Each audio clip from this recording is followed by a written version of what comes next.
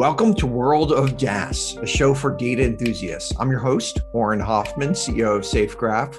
For more conversations, videos, and transcripts, visit safegraph.com/podcasts. Hello, fellow data nerds. My guest today is Peter Pleza. Peter is CEO of Spire, a company that owns and operates satellites that get signals from Earth. Spire recently went public and trades under the ticker SPIR. Peter, welcome to World of DaaS. It is my pleasure to be here, Aaron. Thank you for having me. Oh, thank you. So I noticed Spire, has launched over 100 satellites. How many satellites are we at today, or how many per month are you guys, or a quarter? Or we always say it's about 100. We have launched, I think it's about 150 or so. Our constellation size is like of the range of 65 to 85 satellites. We currently have quite a bit more than that in operation. It is indeed the world's largest multi-purpose satellite constellation, and the world's largest constellation that uses radio frequency to collect data. Give us a sense of how the cost curve. So we've got developing the satellites, there's launching, and then there's maintaining the satellite once it's up there. How has the cost curve changed over the last 10 years, and how do you expect it to change over the next 10 years? So you actually touch on a really interesting point that I think is often not really appreciated about what is happening in this industry, right? You're talking about it from a cost perspective, and yes, launch cost has come down. I think that's true over the last 10 years. But the satellites we're talking about here are satellites about the size of a bottle of wine, right? Of a loaf of bread, right? It's very similar to what happened when we replaced the mainframe computer with a PC on our desk. That same kind of transformation. And the same thing from a performance perspective is happening as well in space, where the capability of that, wine bottle size satellite is improving 10x every 5 years. Yeah. So what is really driving that transformation here is the performance per kilogram, the performance per dollar.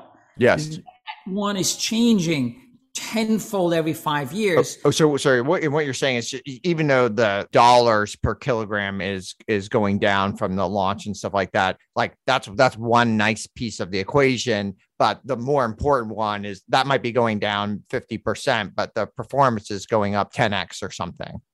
You nailed it, Aaron. It's this truly exponential change of performance per kilogram, performance per dollar. And is that just, I can see that in my phone or something, it's the camera's getting better, and you could just see the upgrades happening as my phone gets better, you presume a satellite gets better? That's exactly the same thing. It's this exponential curve that you have seen Moore's law driving in the compute industry. Is now a similar thing is driving this in the satellite industry. And it was actually the piece of research that, I did to see that, now it's 12, almost 15 years ago, was the reason why we started the company in the first place, recognizing that here's a similar underlying fundamental trend that now has been going on for almost 25 years. Interesting. Now, I know you guys don't focus on imagery, but in the imagery world, I get a sense the lens is a pretty big piece of the equipment, and you need as you want to get higher fidelity, you need a bigger lens for the signals. Is there some sort of limiting factor like a lens would be for an imagery that only somebody from the signals would understand? Yes and no. It's a little bit like the quality of a microphone. Right? It is not necessarily the size of the microphone that is driving the quality, but how it is made. And then the digital signal processing, which sits after, inside the microphone, and in many cases inside a computer. And when you use radio frequencies to collect data, it's a very similar story. It starts off at very, very high bandwidth large files. They're called often IQ files, that you then apply digital signal processing and filtering to extract the information out of it. And you're applying that filtering in the actual like little wine bottle satellite. And then before, I assume at some point you have to do something local and then send it to the ground. We do both, Aaron. One of the nice things and the reason why we are in the RF data field is that it is so software defined. You can literally change what type of data, what kind of data, what amount of data, what quality of data a certain device, a certain sensor is collecting through software. So we do this processing both on board the satellite as well as on the ground for certain pieces. And the processing on board the satellite, because it's a bandwidth cost or it's difficult to send all this data down, like why do you process it locally first? It's called computing at the edge. And you see this in a load of application on Earth as well, that there is a certain overhead when you transform or send back the raw data.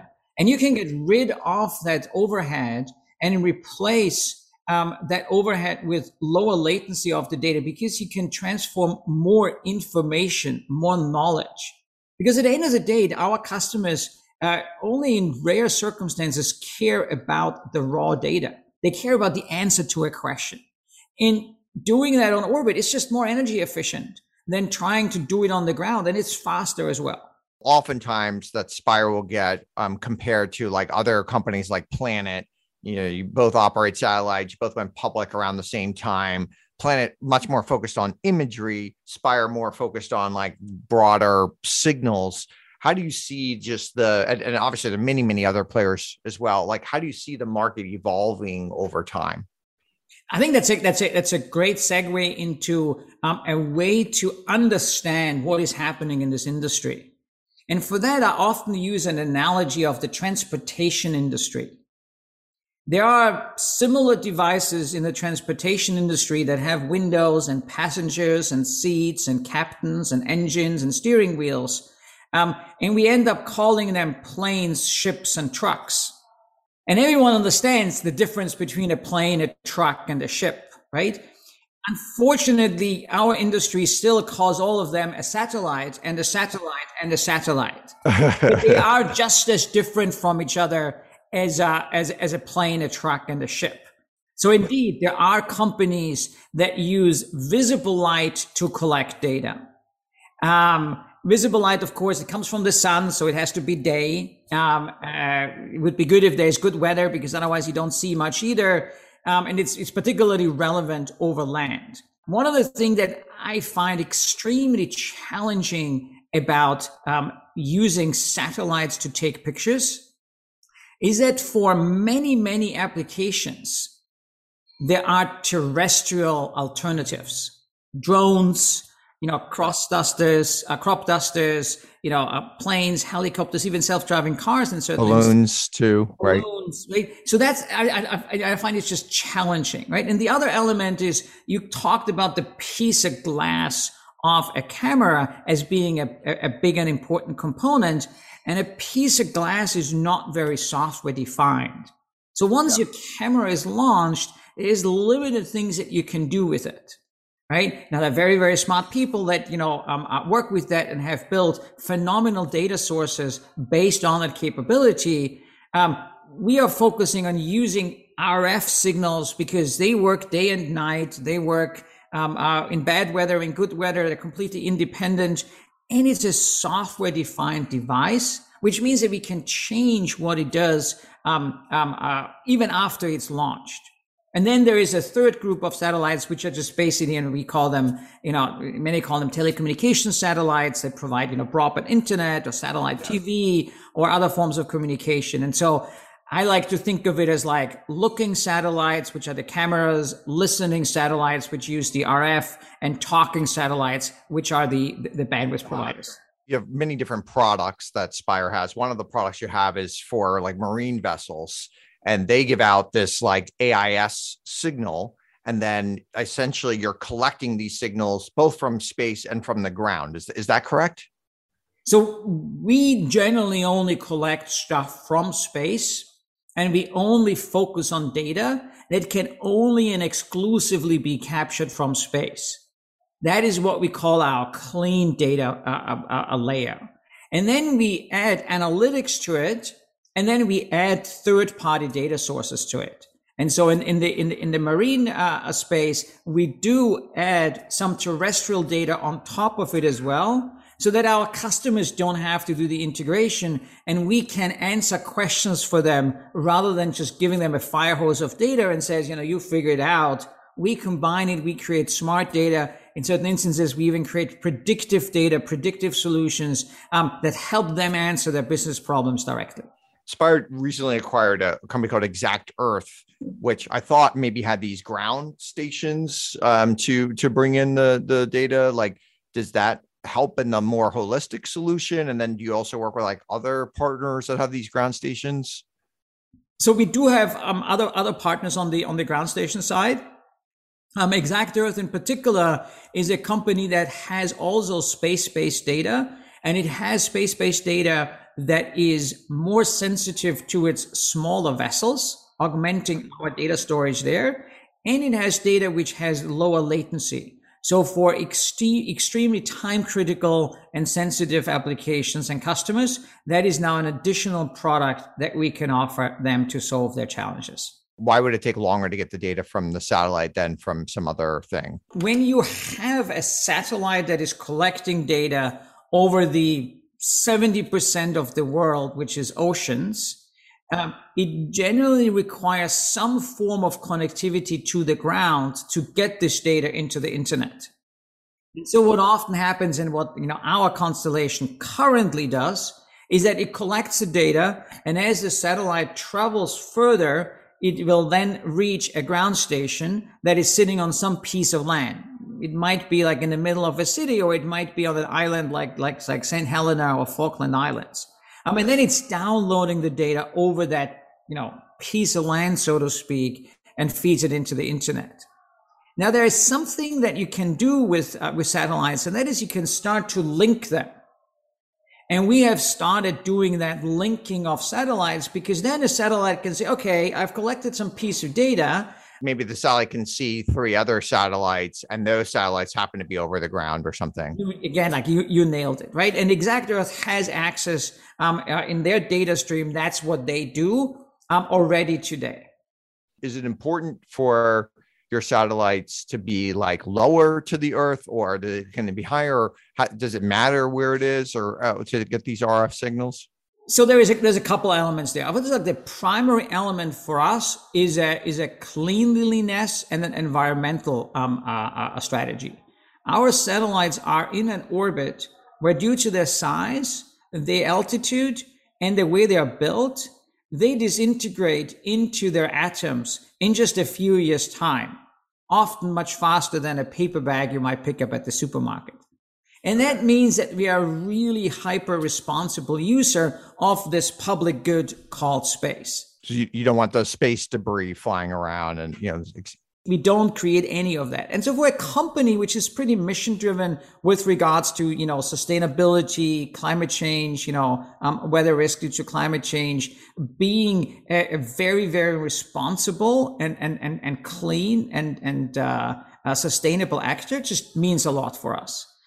There is a second element which I don't want to hide here, which, I'm sure many of your listeners that come from the RF data world understand, is that the lower you are, the better your signal to noise ratio gets, which is a technical term for how easy is it to understand the information above the background noise. You can think of it as like you walk into a room at a party, right? It has a pretty big signal, a really bad signal to noise ratio when you're trying to talk with someone, because it's really, really loud. And what you do is you get really close to someone with your ear, like you close the distance, and then you can understand them, and your signal to noise ratio just got better. A similar thing is happening here with satellites on Earth. So there is a benefit for being lower as well from the signal to noise ratio. Back to these marine vessels, when they're giving out these signals, what's in the signal that they give out? Is it GPS position? Is it they've got their own call sign? They talk about the type of ship they are. Like, what are they giving out as their, and then how often are they giving out these signals? It's a really rich information set. I think it's over 20 different data points, and I don't know all of them on top of my head, but it is name, location, speed, heading, origin, where you're coming, where you're going, type of cargo, often how deep it sits in the water. So it is a really rich information set that they send out very, very frequently. So when I say very frequently, it depends on their speed and their location, but it can be, every few seconds to every few minutes. Oh, wow. Okay. When you're collecting all this data, I imagine like you don't often need data every few seconds or maybe even every few minutes. Maybe you need once an hour or something from a ship or something. So is that part of the post processing is just to throw away some of this additional data? Like it's not as necessary, or? That's exactly right. So for example, that is one of the data intelligence that we apply even already on the satellite. Like if we were to pick up a piece of information from a particular ship and it is the same piece of information just within a few seconds, we actually don't download both of those pieces of information because they are literally redundant. And we only download that information, which is actually helping customers understand what is going on the oceans. Now, if I've got a ground station, let's say at a port, and I'm picking up some of this information, obviously I'm really only getting the information near the port. So that's the downside, I presume, of the ground station.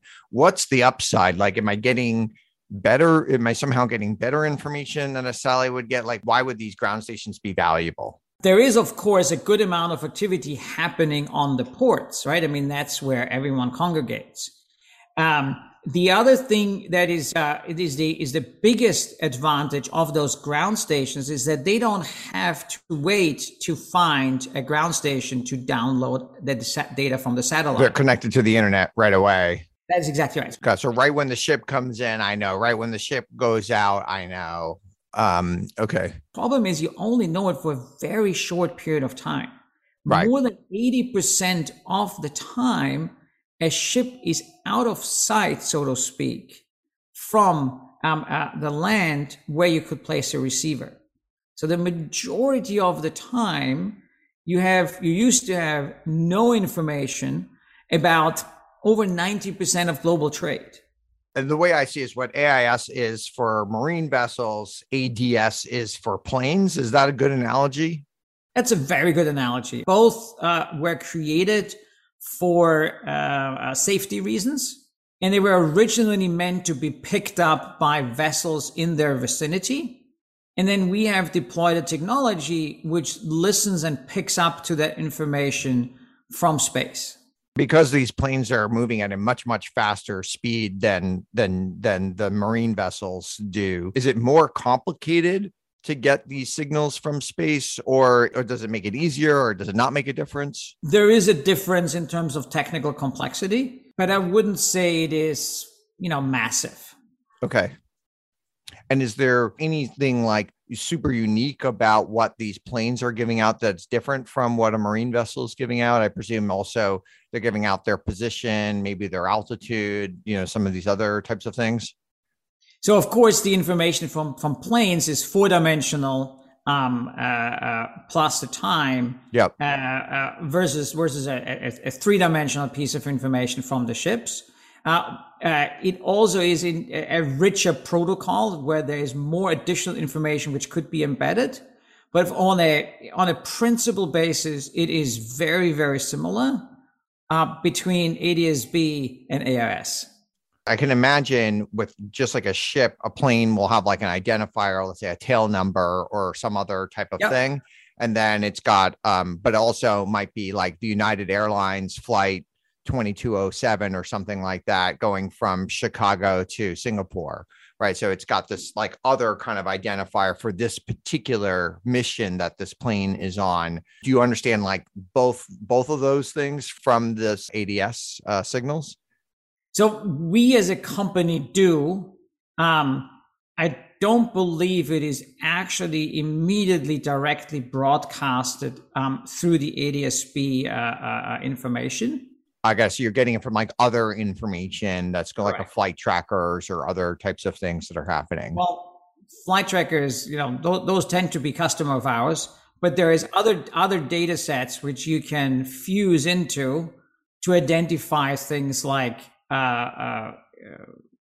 who the plane belongs to and what flight it is, and what its flight schedule is, so that you can create a product where you, for example, have discrepancies between the schedule and where the actual location of the plane is.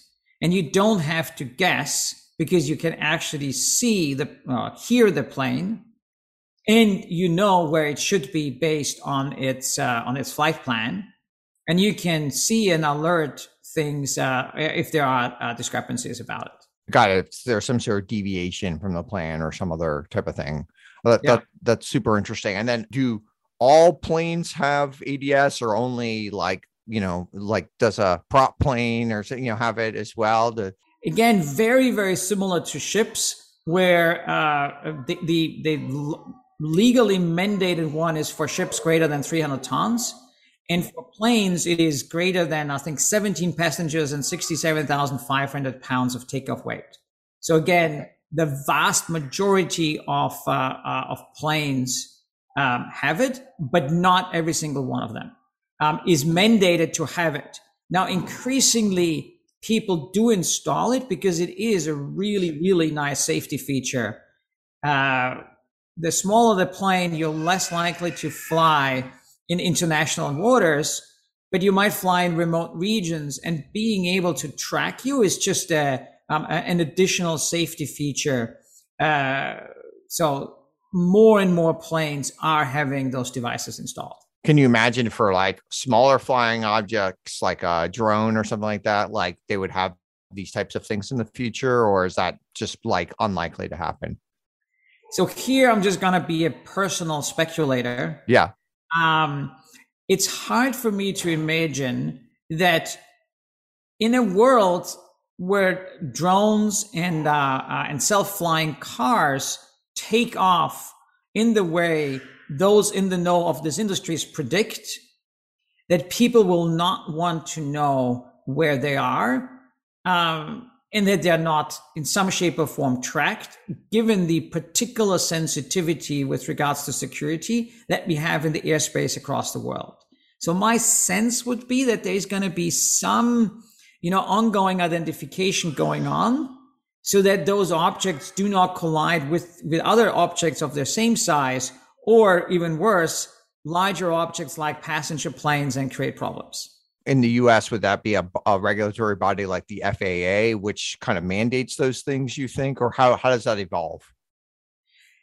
Again, speculating, and I'm not a pilot here, but my sense is that yes, it would be something from a regulatory body, and I do believe that the FAA would be the appropriate authority. I do believe it's the authority that gives right now all of the drone regulations, where they can fly, beyond line of sight, which airspaces they can enter and not. So that would be, my guess, the regulatory entity that would drive the adoption of certain identification and security and safety measures that allow a wider adoption and use of that technology. Okay. So I know you've got these kind of like a bunch of different products that you guys do. And I think I have a really good understanding of why you want to track like marine vessels, why you want to do the planes, and how you do it. But you have this other product, which is really about understanding the weather. And this one was harder for me to understand. So can you explain to us a little bit more about like what types of signals are you getting from the ground? And then how does that help us understand the weather better? So weather prediction is generally driven by data from space. If you think about, weather can move hundreds of miles in just a few hours. So with something like 95% of the world's population living on 5% of the world's surface area, where you could have ground-based sensors, weather is created and moves from areas where we have no sensors. Think of like the 75% of the world, which is, remote region, deserts and oceans and stuff. into areas where there actually are people and businesses and stuff like that, right? So you need space to measure the weather all over the globe so that you can predict it where certain human or economic activity is happening. And so something like 80% of weather forecast accuracy is driven by data from satellites. If you think about the core elements of weather, it is, what's the temperature? Is it, it's called moisture. Basically, what is like, is raining, or is it likely to rain, or is there hail, or is there snow? And then, what's the wind, right? We call it pressure. There is a very, I would say, smart way of measuring those elements that the incredibly ingenious people at NASA tried out for the first time. I think it was in the 70s, to measure weather and atmospheric properties on Mars. Now, if you think about that old high school experiment where you took like a prism of glass and you shone a ray of light on it, and it gets bent into the rainbow colors, or when you swim underwater and you look outside and people look a little bit funny, that is the bending of light beams as they go through a medium that is thicker than air. And what we do with using radio frequency is exactly the same thing. It's just not rays of light, it's rays of radio frequency based electromagnetic waves. And as they go through the atmosphere, they bend just like light bends as it goes through water, or goes through the glass prisma. And we can measure that bending as that our RF signal goes through the atmosphere. And the amount it bends is driven by things like the temperature, the pressure, and the moisture. So by measuring the bending of it and a few other properties and a lot of math and physics, you end up being able to derive very detailed temperature profiles, and in your turn also pressure profiles, and to some degree moisture profiles. And they then drive weather forecast accuracy improvements as one of the data sources that flows into those so-called numerical weather prediction models. And are you like gridding the earth? Like, are you putting some sort of square or hex grid, and then you're taking temperatures of that grid? How do you relay this information? So we relay that information not that dissimilar from what you just described. It is a three-dimensional piece of information set because it has vertical information as well. It's like at very, very fine levels on the vertical, and it is measured all across the globe. As a matter of fact, as far as we know, Spire collects more of this so-called radio occultation data than the rest of the world combined. And then we take that pieces of information and we make it available on one hand to public entities whose mission it is to protect, life and property of the public, and they fuse it into their models and come out with their weather forecasts. And then Spire also has, we were the first company to do that, a global numerical weather prediction model, where we incorporate a number of data sources, like the terabytes of data, including the data that we uniquely produce and possess to drive weather prediction products that are not just a general, this is what the weather is going to be, but that really help corporations and in certain instances, governments to fulfill their mission. An offshore power plant which wants to know how much wind is actually going to blow so that they can tell the grid exactly how much energy they're going to produce. A logistics company which needs to understand, well, how much delay I'm going to have in my supply chain because of weather disruption. Agricultural companies trying to understand, on one hand, when should I harvest and should I actually water it today or tomorrow based on what the weather is going to be. All the way to more extreme weather events like a freezing event, remember we had earlier this year in Texas, or a hurricane or a deep snowstorm, that hit Colorado, that have massive impacts on large infrastructures like an airport, like an airline. All of those events are happening increasingly often because climate change is exerting its influence on humanity through ever more extreme weather patterns. Now, I want to get a couple of questions about just like the business model and stuff. So when we had a conversation with Will Marshall, who's the CEO of Planet Labs, on World of DaaS, and he was really insistent that Planet was a data company and not a satellite or space company.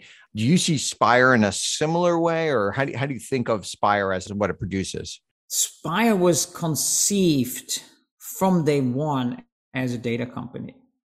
Our principle from day one was we're a company about data that can only and exclusively be gathered from space. That was our first pillar. Our second pillar was that it's data which can only be captured from a constellation of satellites. And the third one was that it is a software-defined device that you can change on orbit. We have been this data and analytics company from day one, integrating the collection of the data and then driving analytics and predictions based on this data in one integrated fashion inside the company from day one when we started the company 9 years ago. And so you have this proprietary data that you're getting, but then you also have the analytics. I assume some of your customers are also kind of analytics companies that might want to like package their own analytics and sell them. Like, how do you think about those, or how do you think about those types of companies? Because in some ways they could compete with you on your analytics. Like, how do you see some of these other companies long term? So we really thrive on helping our customers grow their business faster, more profitably, and more sustainably. And so we use our analytics to help them drive their business. It is more a matter of degree rather than binarily, it is either data or analytics. It is just, for example, we talked about flight plans and flight planning beforehand. Just fusing a flight level plan data with our tracking data together just removes one step in the process for, let's say, an application service provider in servicing, let's say, a ground operations company at an airport terminal to optimize their level of operations. There is a whole lot more that they have to do to really serve that customer. And the more we can take off from them of stuff that they don't have to do, and they can just leverage right out of the box, the easier it is for them to grow their business faster, more profitably, and more sustainably. And how do you like price the data? I think that is a fascinating question, Ari. There is generally some form of alternative that people have that helps you identify what the right price is going to be. And then there is generally a sense of how much cost are you helping the customer take out of their system? How much benefit are you creating for them? And then, the rule of thumb that I have seen and people have talked to me about in the data and analytics space is that as a painkiller, meaning that you remove some cost for a customer, you can charge and capture around 20%. 80% of the created benefit goes to the customer. Now that's a rule of thumb across various industries, and I think that's a good benchmark to think about. You don't want to be too aggressive, even if you could, because you have a strong position in sharing that value creation, because that creates stronger long-term relationships and more long-term growth and benefits. Now, today, I think most of Spire customers are large organizations that probably pay very high dollars for this data and analytics. Have you thought about like some sort of self-serve go-to-market motion where you can have a thousands, maybe even millions of very small customers? So the universe of customers for us is in the hundreds of thousands. We do have, as you said, hundreds of customers today. And maybe the self-serve model is something worthwhile to look into. So far, we have not made any big investments in seeing if that is a model that really helps a larger number of customers solve their business challenges. Because you can imagine, like, if I was an engineer, I might want to just like start playing with the data real quick. Maybe I don't have a huge budget myself. Maybe I only have a few $100s a month, but I can start like playing with a small amount of the data and building an application. And then I can move, I get excited about it. And then maybe I'm part of a larger organization that moves up the chain or something. Maybe some of these engineers don't want to talk to a salesperson. You can see how this like could be really valuable as a go-to-market motion. Absolutely, Arjen. I mean, that definitely are use cases for that. At the end of the day, for us, it's really important to understand the customer and solve their challenges.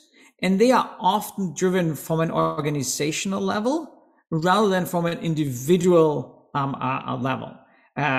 But I absolutely want to not discount what you're saying, as indeed that could be a driver for helping even more people solve the challenges and opportunities that they face with a data set that is really quite unique and really, really hard to capture, because by the definition of how we've built it, the data set requires a large satellite constellation.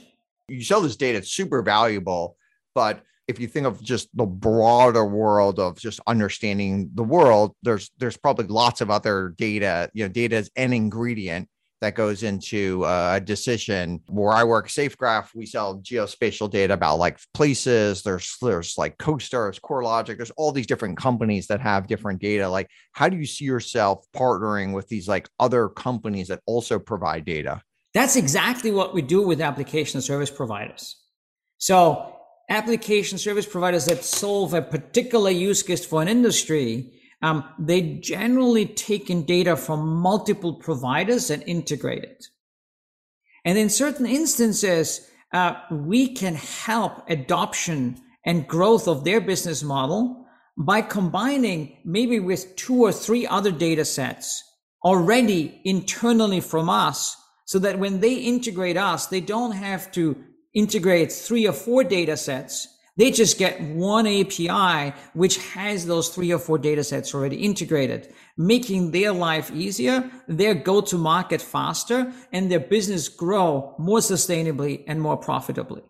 Typically, like the biggest customers for satellite data are either national security organizations or some sort of governmental organizations. Like, I imagine that the go-to-market motion for that type of customer is very, very different than for a typical, let's say you're selling to a bank or something. How do you think about working with those types of customers?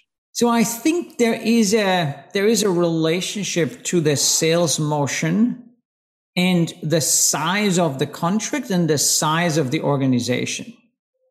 And when you think of the government, it is a very, very large organization. I mean, we're talking about the market cap of Apple about to reach 3 trillion as the first company in the world to do so. I don't know what the market cap of the United States government is, but I can tell you that its revenue that it's producing is like trillions of dollars every single year, which I do think is still just a wee bit larger than the revenue that is produced by even Apple at this point in time. So I think the relationship just changes with the size of your customer and the size of the contract. And the size of the contract is just a measurement of like the size of the problem that you are solving for your customer. You're now a public company. Why did you choose to go that route? Why did you choose to go via SPAC? Could have stayed private longer. Like, what went into that decision? How did you end up making that decision? Well, you actually laid out the answer almost just a few minutes ago. by saying we sell to large corporations, we sell to governments. And the only other thing that we also do is we sell to international corporations.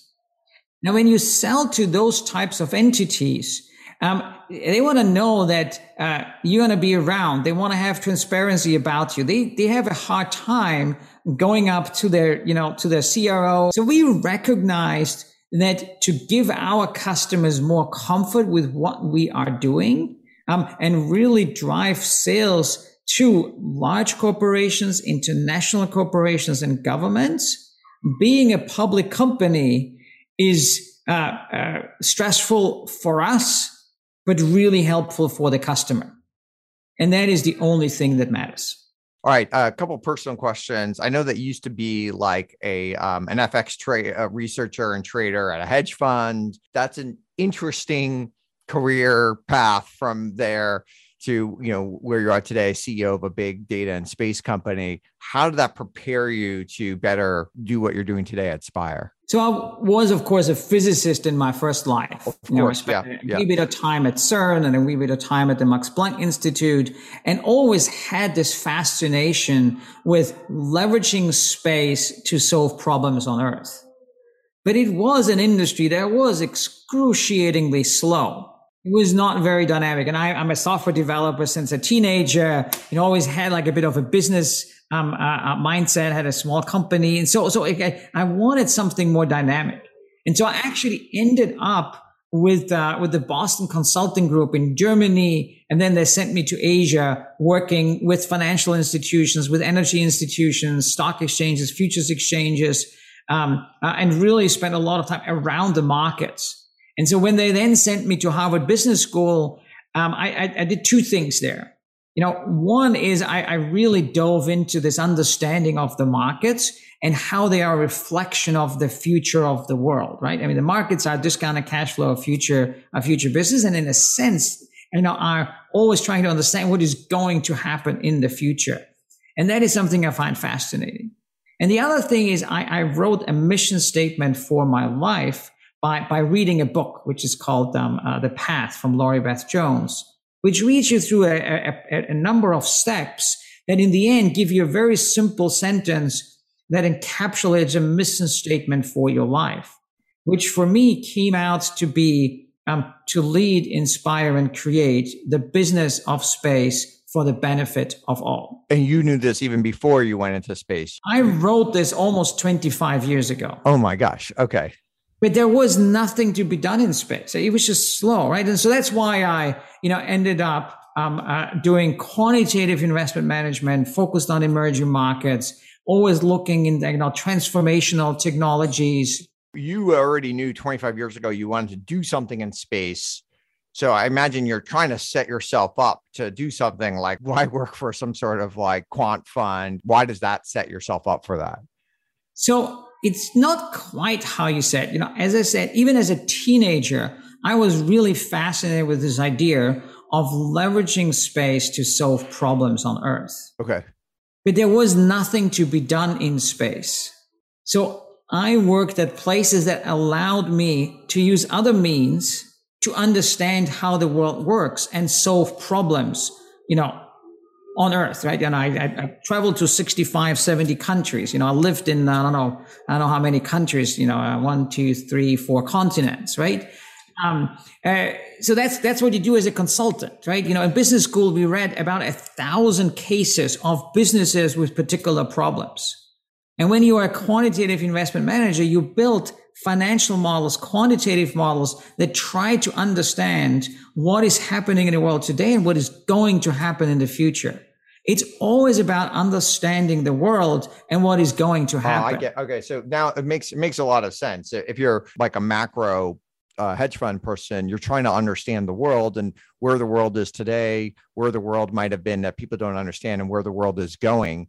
And in some ways, like if you're a space company, space isn't really about space. Space is really about the Earth, right? You're pointing everything at the Earth. You're collecting it on the Earth, and you're trying to understand the same thing about the Earth.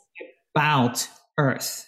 Like one thing that is just really at the center for us is like, there's a lot of people that talk about moon and Mars and Venus and asteroids and all sorts of other things.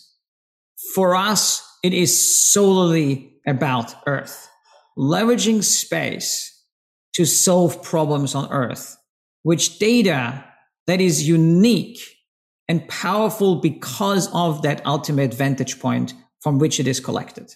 All right, last question we ask all of our guests. What is the conventional wisdom or advice that is generally bad advice? It's not possible. It's not possible. So anyone who says it's not possible. Just whenever someone tells you it's not possible, don't even ask why.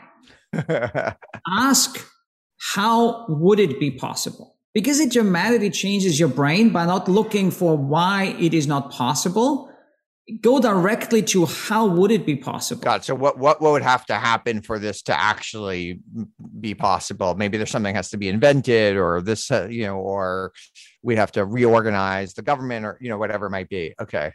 The conventional wisdom when we started the company was that the nanosatellites we use are toys that will never amount to anything.